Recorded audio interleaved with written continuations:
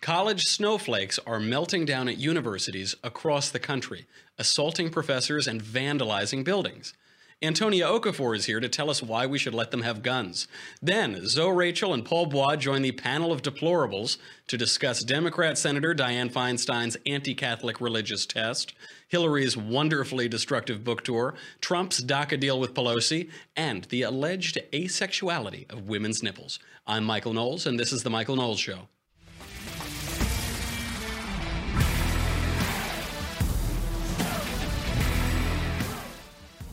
I am joined today by campus carry activist Antonia Okafor, and really Antonia needs no introduction, but for those of you who are unfamiliar with her work, I just wanted to play a quick clip of Antonia every day of her life.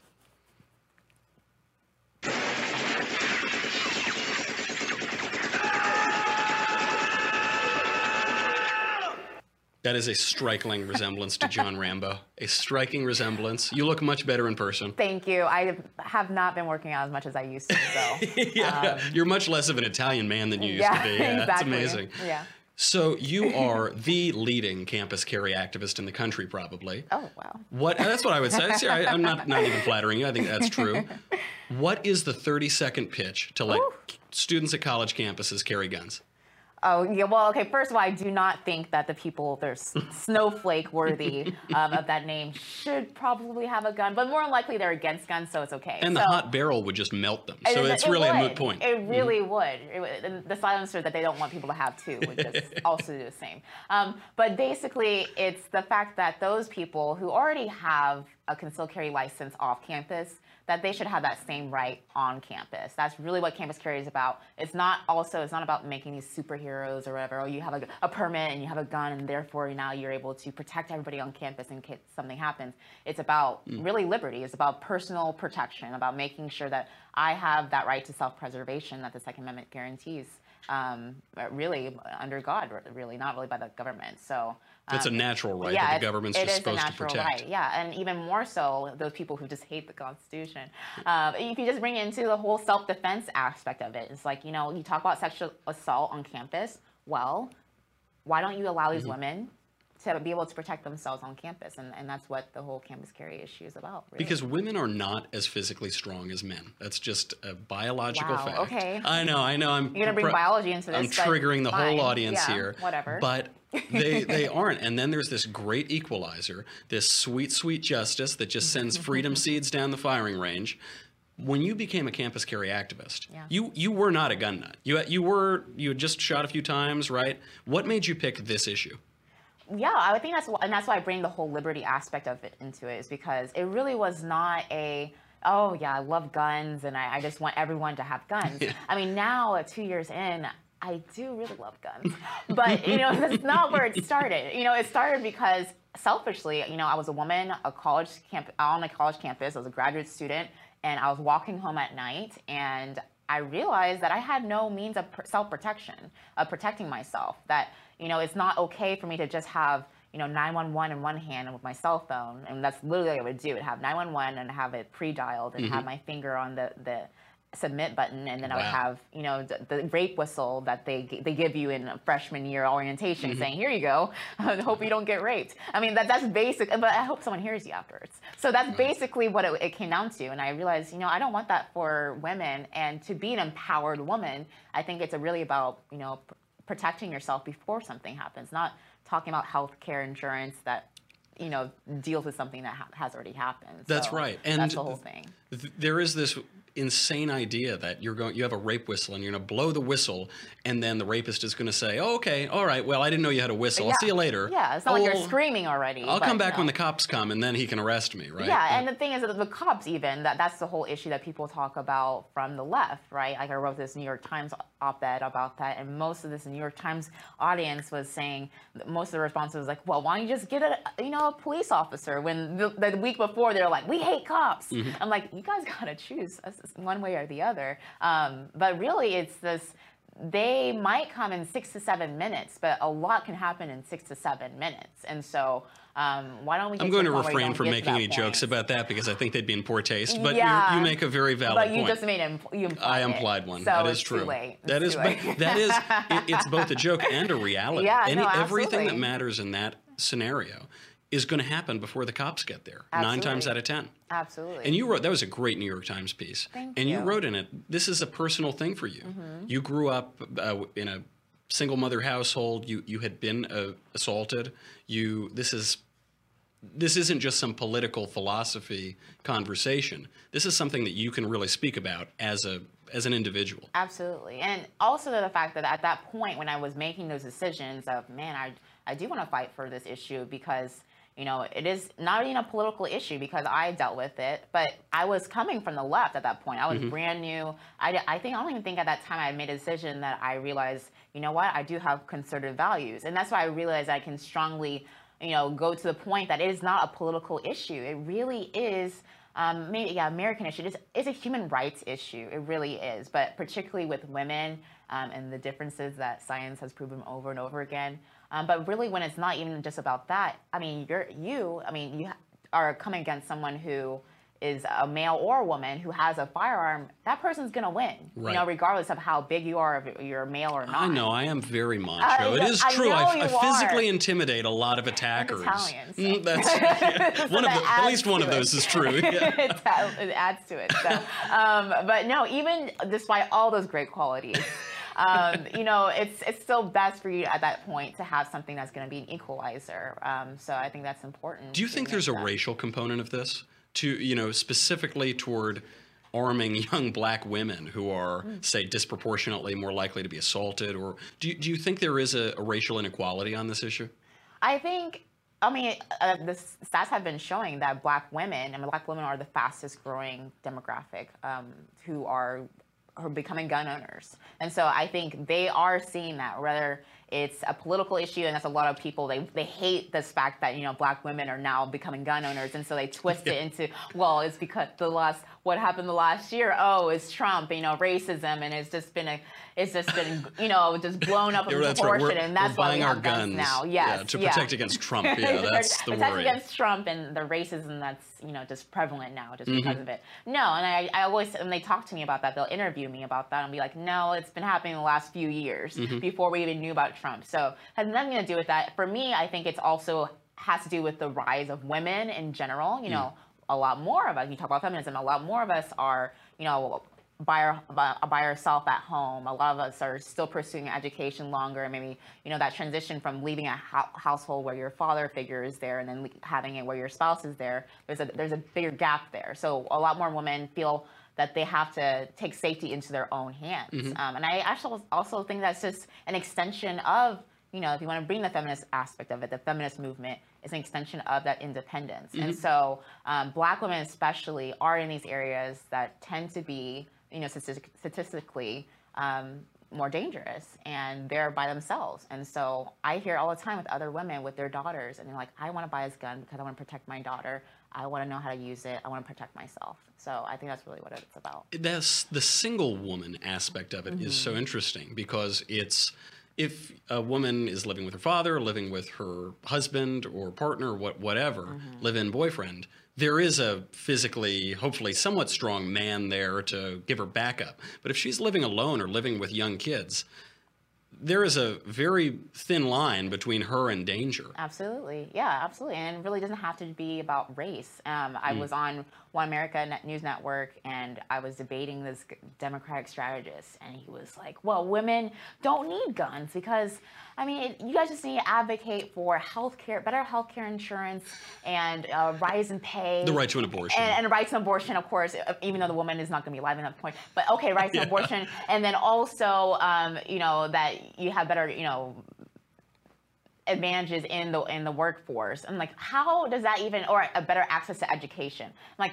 okay, even I have all those things. I have great health care. I really do. I have great health care, and I'm college educated and from grad school, and I still need a gun to protect myself. Listen, attacker, I make an extra 24 cents on the dollar without controlling for education, so back off, buddy. Absolutely. I'm empowered through healthcare benefits. No, all those things are after the fact that you still need a firearm or whatever. It doesn't have to be a firearm. And that's what with Empower, the organization that I started, it's not just having a firearm that's going to be there for protection because, first of all, you know, you could be younger than 21, you're just not going to be able to have access to that permit. I mean, there's pepper spray, it's having a knife, or whatever means you can use to be able to protect yourself. But a lot of universities are even keeping like pepper spray from being an option. Kidding. Massachusetts does not allow anybody to have pepper spray on our college Other than campuses. Antifa when they go and they protest Trump supporters. You can bring all the pepper spray you want. Exactly. Then they're totally okay. I mean, they're so thin. I mean, they need something. But everybody else are white supremacists, of course, so they can't deal with pepper spray. So Now so from what I can tell, your politics are slightly to the right of Attila the Hun or Genghis Khan. It was not always that way. You voted for Barack Obama twice. I have, yeah. What happened? I know. To quote Hillary Clinton, what happened? Because it was really cool to vote for Obama. There's so many people that I know. I'm like, wow, you voted for Obama in 2008, but everyone did. Yeah. Especially if you're my age.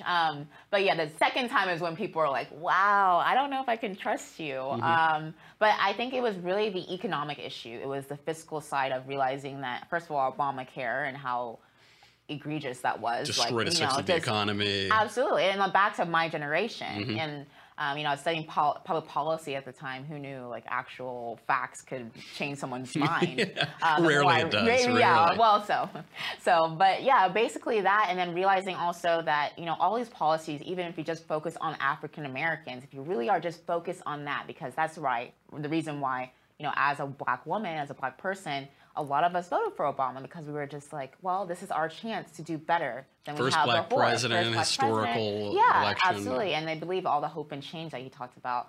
And then realizing that, and not only did they not help the Black community, if you're just looking at it there, poverty rates were higher, welfare, being dependent on the government was higher. Like having food stamps as a staple of your legacy of that have more food stamps than you had before it's not something I want to aspire to. It's a little counterproductive. Yeah, exactly. And so just looking at that issue really made me realize that I wanted to change over, at least on the economic side. And then liberty really just changes everything else. And the gun issue really helped too. So you felt the social issues followed from the economic issues? I think so, yeah, a lot of it. But also, I mean, you talk about this, coming from Italian, background. And, my family is very conservative in just values, right? Even though they voted for Hillary and Bernie last time, I think a lot of people in the minority community, they really have these conservative values, but because they see reality, right? Yeah. It's not, there isn't latte sipping on the yacht. There isn't, you don't go to Al Gore's movie premieres and things like that. Climate change is not the most important thing to these people. I'm sorry. Right. That's why I'm just like, okay, with Bernie, I'm like, okay, that's nice, but my mom is not talking about like, oh, but those poor polar bears. But the panda bears. And By the way, there are more polar bears today than there have ever been in history. Even on that, it drives me crazy. But you're right. Nobody is saying, but in 100 years, the temperature might be 0.2 centigrade higher. And so, listen, screaming kids who I can't feed, calm down. We need to talk about the polar bears. Absolutely not. I mean, my parents are from Nigeria too, so even more so, they're like, unless you're talking about that for me to eat, I don't really care. But I do care that, I think I can't go to this other party or another party because the media tells me that they're all racist and they're sexist and misogynist, and that's what I think really gets them, unfortunately, is regardless of the value system. And that's the same thing I had too, is that, but media tells me that they're racist and they hate me as a person. So there's that social aspect. It's that virtue signaling aspect. Yeah, absolutely. I recently had dinner with a friend of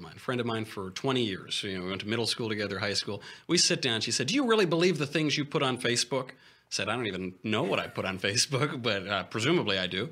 She said, "What? So you're a racist now?" I said, "What? How did that?" I've had many Black girlfriends. Yeah, that's right. Yeah, you kidding me? I got Antonia Okafor posters on my wall. Yeah. So cut that out. Cut that out before sweet little Elisa sees it. No. So this is a person I've known for 20 years, but there's this heavy virtue signaling, sick, oppressive culture surrounding conservative politics. How do we break that? Well, the ironic thing about that, too, is that when you hear what these people on the left are saying, that's the real racism right there with the policies. Like, oh, you can never, one of these professors that got in trouble I forgot one of those elitist ones that you know Ivy League. Yeah. And they got in trouble because they basically said that you might have heard about it. They basically said that having the best way to have a better life is kind of this middle class, culture and middle class behavior of like getting married and having kids, in wedlock and stuff like that. And people got mad because they said that they were racist because. A black person could never aspire how to. How could a black person do that? No black person has ever gotten married and had a good life. No, it's impossible. Exactly. And they just stop there, and I'm just looking at it like, does no one see how racist that is? There is no difference between those guys and Richard Spencer. There is no difference. They are two sides of the same coin. I absolutely agree, but then I'm going to be called a racist. That's right. Misogynist when I say stuff like that. So I am now a white supremacist. I don't know if the last time that you saw me, but now I am officially a white supremacist. I always suspected it of you, Antonia, but well, all right. Let's bring on some of those other supremacists. They're at least deplorable. We have to introduce our panel. We have Zoe Rachel, His Eminence, Paul Bois, and we're going to keep Antonia Okafor around for the panel. So let's get right into the news. In the name of tolerance, Democrats are instituting religious tests against prospective judicial nominees. Here is Dianne Feinstein grilling an appeal court nominee, Amy Barrett. When you read your speeches, the conclusion one draws is that the dogma lives loudly within you. And that's of concern when you come to big issues that large numbers of people have fought for years in this country. Was that even English? I don't even know if what she just said was English. Dianne must have forgotten Article 6 of the Constitution, which reads, quote, "No religious test shall ever be required as a qualification to any office or public trust under the United States." Other Democrats are doing it too. She is not alone here. Senator Dick Durbin asked Barrett if she considers herself a, quote, Orthodox Catholic. Bernie Sanders grilled the Office of Management and Budget nominee on whether he thought Jews would go to heaven. So we have to ask Paul Bois, do Jews go to heaven? No, I'm kidding. I'm going to ask you a different question. The dogma lives loudly within you, Your Eminence. What is up with the resurgence in anti-Catholicism from the government? Well, we're definitely a long way from the days of people putting no Catholics allowed in their storefronts. I think we've definitely evolved into a full-blown anti-Christian sentiment. But I think the main reason why Feinstein and Durbin are specifically targeting her for Catholicism is because a faithful Catholic, which is what she is and someone like Scalia is, are going to operate under the dictates of Thomas Aquinas, which states that a government has to bow down to the laws of God. So that means that that's going to inform their legalistic decision-making, which means no same-sex marriage, no abortion, and no socialism. So pretty much everything they stand for goes out the window. I must say, every single thing that Paul Bois says sounds about as authoritative as it could possibly be. And for those of you who are not watching, you really ought to watch, because it appears that Paul's coming to us from directly in front of the Vatican. Oh. So great job. I didn't know you were traveling, Paul, but that's excellent. So, is there any legitimate concern that someone's religious views could make them unfit to hold office in the United States? Well, first up, what is this Darth Feinstein? The dogma flows strongly through you. What the corn is that, man? Anyway, listen. If you have in our Constitution, you have the right to life, and it can't be deprived of you without due process of law, and the rights that fall underneath that. Here's the thing: you can't adhere to any of those rights without some basis of faith. Mm-hmm. Now, when we say due process of law, what law are we talking about? Because you can't say that these are inherently qualifiable rights by man, because another man will have a different perspective on those laws. That's why you have lynch mobs. Lynch mobs that will go and say, no, this person is guilty, no trial by jury. We're going to lynch him right here without due process.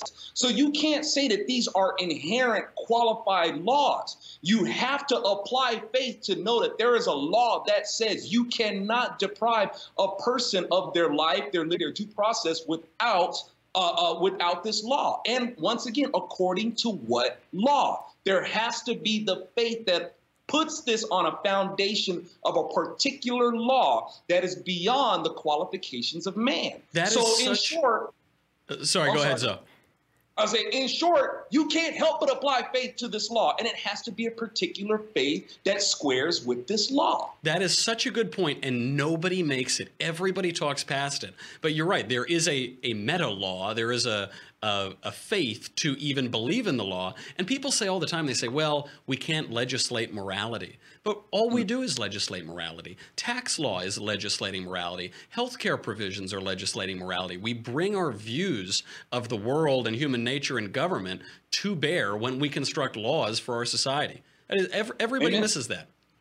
Right, right. And once again, what morality, though? It still comes down to a faith of which morality is the most sound and most conducive that upholds our inherent rights. That can only be endowed by our Creator. And that brings up another question about this, which is, Antonia, something tells me that a Muslim nominee would not have been grilled in this way by the esteemed Senator Feinstein. Is this religious test being applied selectively? Oh yeah, absolutely. And we see that with a lot of things too, even with the feminists, right? They'll attack all the Christians. They'll say, oh my gosh, you're bringing back women, decades and everything like that. But they will never talk about Muslim people and Islam, which is very, I would say probably very anti-feminist, as if like they kind of understatement of the year. it's like, okay, seriously, like they get to pick and choose who they want to say is going to be a part of their cause. Like, Linda Sarsour, I mean, come on. Of course. I mean, she's the one who talked about jihad and stuff like that. And then also, what is Sharia law, when she says that she actually wants, that to be part of the law of the U.S., of the land. And then the feminists are, suddenly quiet about that. I mean, that's what we're basically dealing with, where there's no actual principle here. There's no, logic or reason. It's just oppression hierarchies. Absolutely. Well, we can move on to another esteemed religious reverend, Reverend Hillary Clinton. Politico is reporting that Hillary campaign alumni are dreading her forthcoming book tour, with anonymous staffers reacting, quote, oh God, quote, I can't handle it, and, quote, the final torture. Now, to date, Hillary has blamed her election loss on the FBI, James Comey, the Russians, Vladimir Putin, anti-American forces, low-information voters, the optimism of her supporters, pollsters, Barack Obama's re-election, Barack Obama himself, voters' desire for change, misogyny, suburban women, the mainstream media, television executives, cable news, Netflix, misguided documentarians, Facebook, Twitter, WikiLeaks, fake news, Bernie Sanders, Joe Biden, and Macedonia. That last one's kind of hard to figure out. Antonia, what does Hillary hope to accomplish by blaming everybody else under the sun? Is this about her legacy? Is this about protecting her family's reputation? What is she doing? Well, the ironic thing, though, is that if it's about protecting her family's reputation or herself, it's actually making it worse. I think like any reasonable person is just like, okay, ooh, come on. I mean, this is a little bad. You're not a Kathy, like Griffin or whatever her name is, the one, the redhead with, basically coming back 2 days after that whole Trump thing. I just call her whatever her name is, yeah. Yeah, the D-list, A-list, or D-list, actress or whatever. It's just own up to it. It was your fault, and you have more respect, male or female, when you do that. But she's not deciding to do that, and I think it's going to hurt her cause and whatever her cause was. Cause of making $100,000. Yeah, whatever that's. I think that was the whole cause. That's really what the cause. The Clintons were the cause, and this brings up the loyalty question. Zoe, the Democratic Party has been pretty good to the Clintons. They have supported them for a long time. Why is Hillary Clinton going on a 15-city Attack the Democrats tour? Isn't it a little ungrateful? Ungrateful, yeah. That's a good word, man. You pick some good words, man. Look, I have the best words, don't we, folks? I'm telling you give good word, man. You give good word. Okay. If that's just Democrats, it's in their nature to throw people under the bus. That's just what they do. And in terms of, and Hillary's going to try to get, she's going to throw them and try to terminate them the same way she got rid of them emails and got rid of that server. And you know, with Democrats, they have to separate themselves or somehow sanctify themselves in their own sanctimonious way for why it is that they're the losers that they are. It's just like, you know, she said, is that own up to it. Own up to what it is that you did. Now, like I said, even with you, when you got these drones out there trying to remove like these Confederate symbols, figures in history, the flag and stuff like that, they're trying to separate themselves for what is their fault. And Hillary Clinton is following that model. She's trying to separate herself from what is her fault and trying to pin it on somebody else.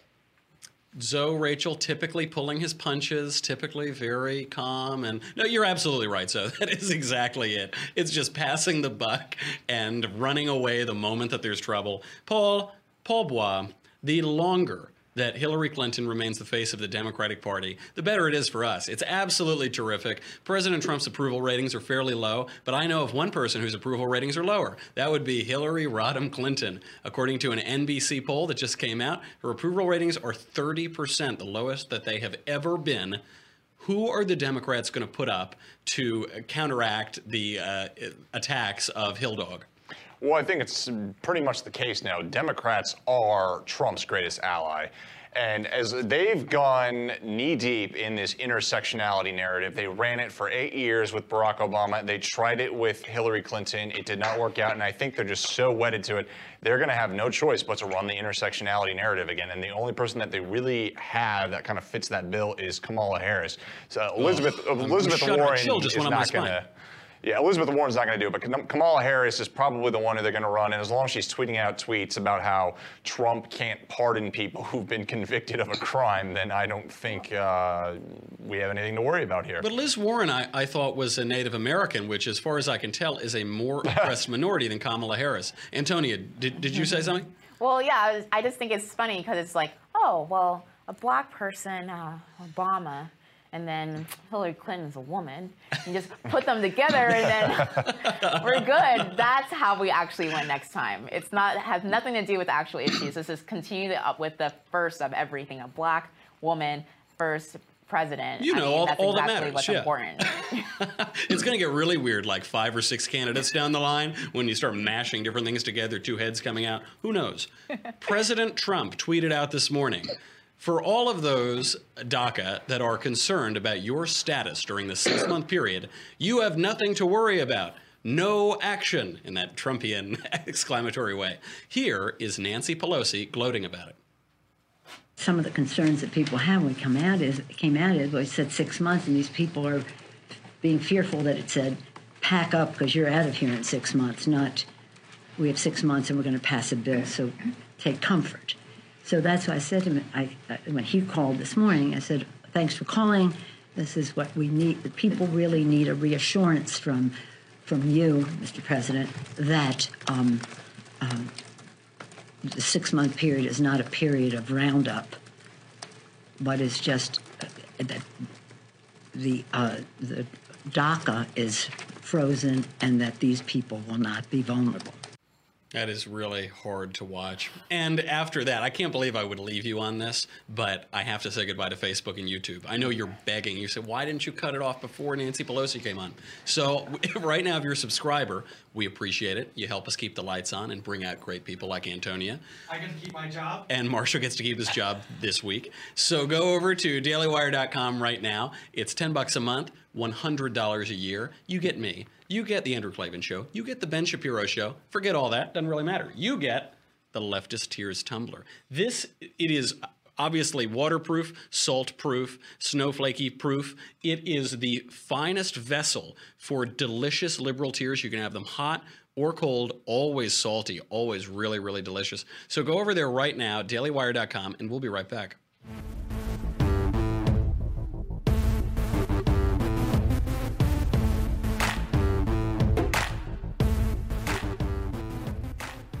Antonia, President Trump seems to be buddy-buddies with Nancy Pelosi today. Is this the long-dreaded, long-awaited Trump pivot to the left? No, it really isn't. Oh, thank goodness. All right. Let out a sigh of Everyone relief. can just be, okay, it's a tweet. It's Trump, and you're just like, oh, this is one of those like, aw, Trump, you're awesome. But so Congress. So it's up to Congress really is what it's really about. But it's good. We're all good. You make a great observation, which is it's just a tweet. Every time we go crazy, we start ripping our hair out, we say this is the end of the Republican Party. It's just some tweet, and then it moves on, and he tweets something else. And it's not a big deal. It doesn't destroy the country. Well, I hope your optimism is proven correct. Paul Bois, this is a tricky situation. What is the best path forward for President Trump regarding these so-called dreamers? Certainly is a tricky situation, Michael, and it's one I certainly struggle with as a Catholic. And I certainly do have compassion for the dreamers and the kind of situation that they're in. However, I do believe that DACA is not the way to solve it, especially with Obama just ramming it down our throats through executive order. So what Congress needs to figure out here is how can we compassionately deal with the dreamers who are here under no fault of their own, while simultaneously giving a strong deference to the law here, and that's a difficult tightrope to walk. So they're going to have a tough time doing it. But I'm still up in the air about how to handle it. I'll tell you, with that answer, I wish you were on the U.S. Council of Catholic Bishops, because they keep making all of these awful political statements that seem to me not quite infallible. Zoe, everybody thinks that these dreamers are a bunch of 8-year-old kids, but the dreamers are as old as 36 years old. It is not; they're not all 4-year-olds. Some of them are well into their adulthood, what would have been considered until recently middle age. Why are Democrats so much better than Republicans at coming up with these emotionally manipulative euphemisms? Man, that is a good question, and I pray that we get it answered. But, you know, at the same time, I think we're asking these questions of, of Trump and the House and the Senate and these other people. The question I'm asking is, look, if America is this rotten country of these awful people, why is it that y'all think that you can come here and improve your lives? Why is it that you think that you can be a better person of coming to a country of awful, rotten, racist people? So you've come up with it. The new look euphemism is nightmarers. That's what they are. They're obviously dreaming of this horrible future in this racist wasteland. Thank you. And the thing is, all these things that you want from America, why aren't you yelling at your government to give it to you? Your country is supposed to be this fabulous country under this, this call that you want. We got free health care and everything's supposed to be free education and free housing and all that sort of stuff. How's that working out for you so well when you have to come here and impose it on us to give it to you? Yell at your government. Quit yelling at us. Yeah. Wake up from that dream. Come back to reality. A new law. This is much happier news than DACA. I really want to end the show on a positive note. A new law may free the nipple in Berkeley, California. Progressive Councilman Chris Worthington explained, quote, "If a woman's nipples are fit to be seen by the most innocent and impressionable portion of the population," I thought he was talking about me, but it is babies and toddlers, "then it stands to reason that nipples are not inherently sexual and are fit to be seen by the rest of the population, if that woman so chooses." Man, if that's progress, sign me up. Do I have a choice? You certainly don't get a choice. And do not ask me how I feel about that. As the only woman on this panel, I will not. We're going to have a practical tutorial at the end of this segment. Zoe, are nipples inherently sexual? Oh my Why are you throwing the question to me first, man? Okay.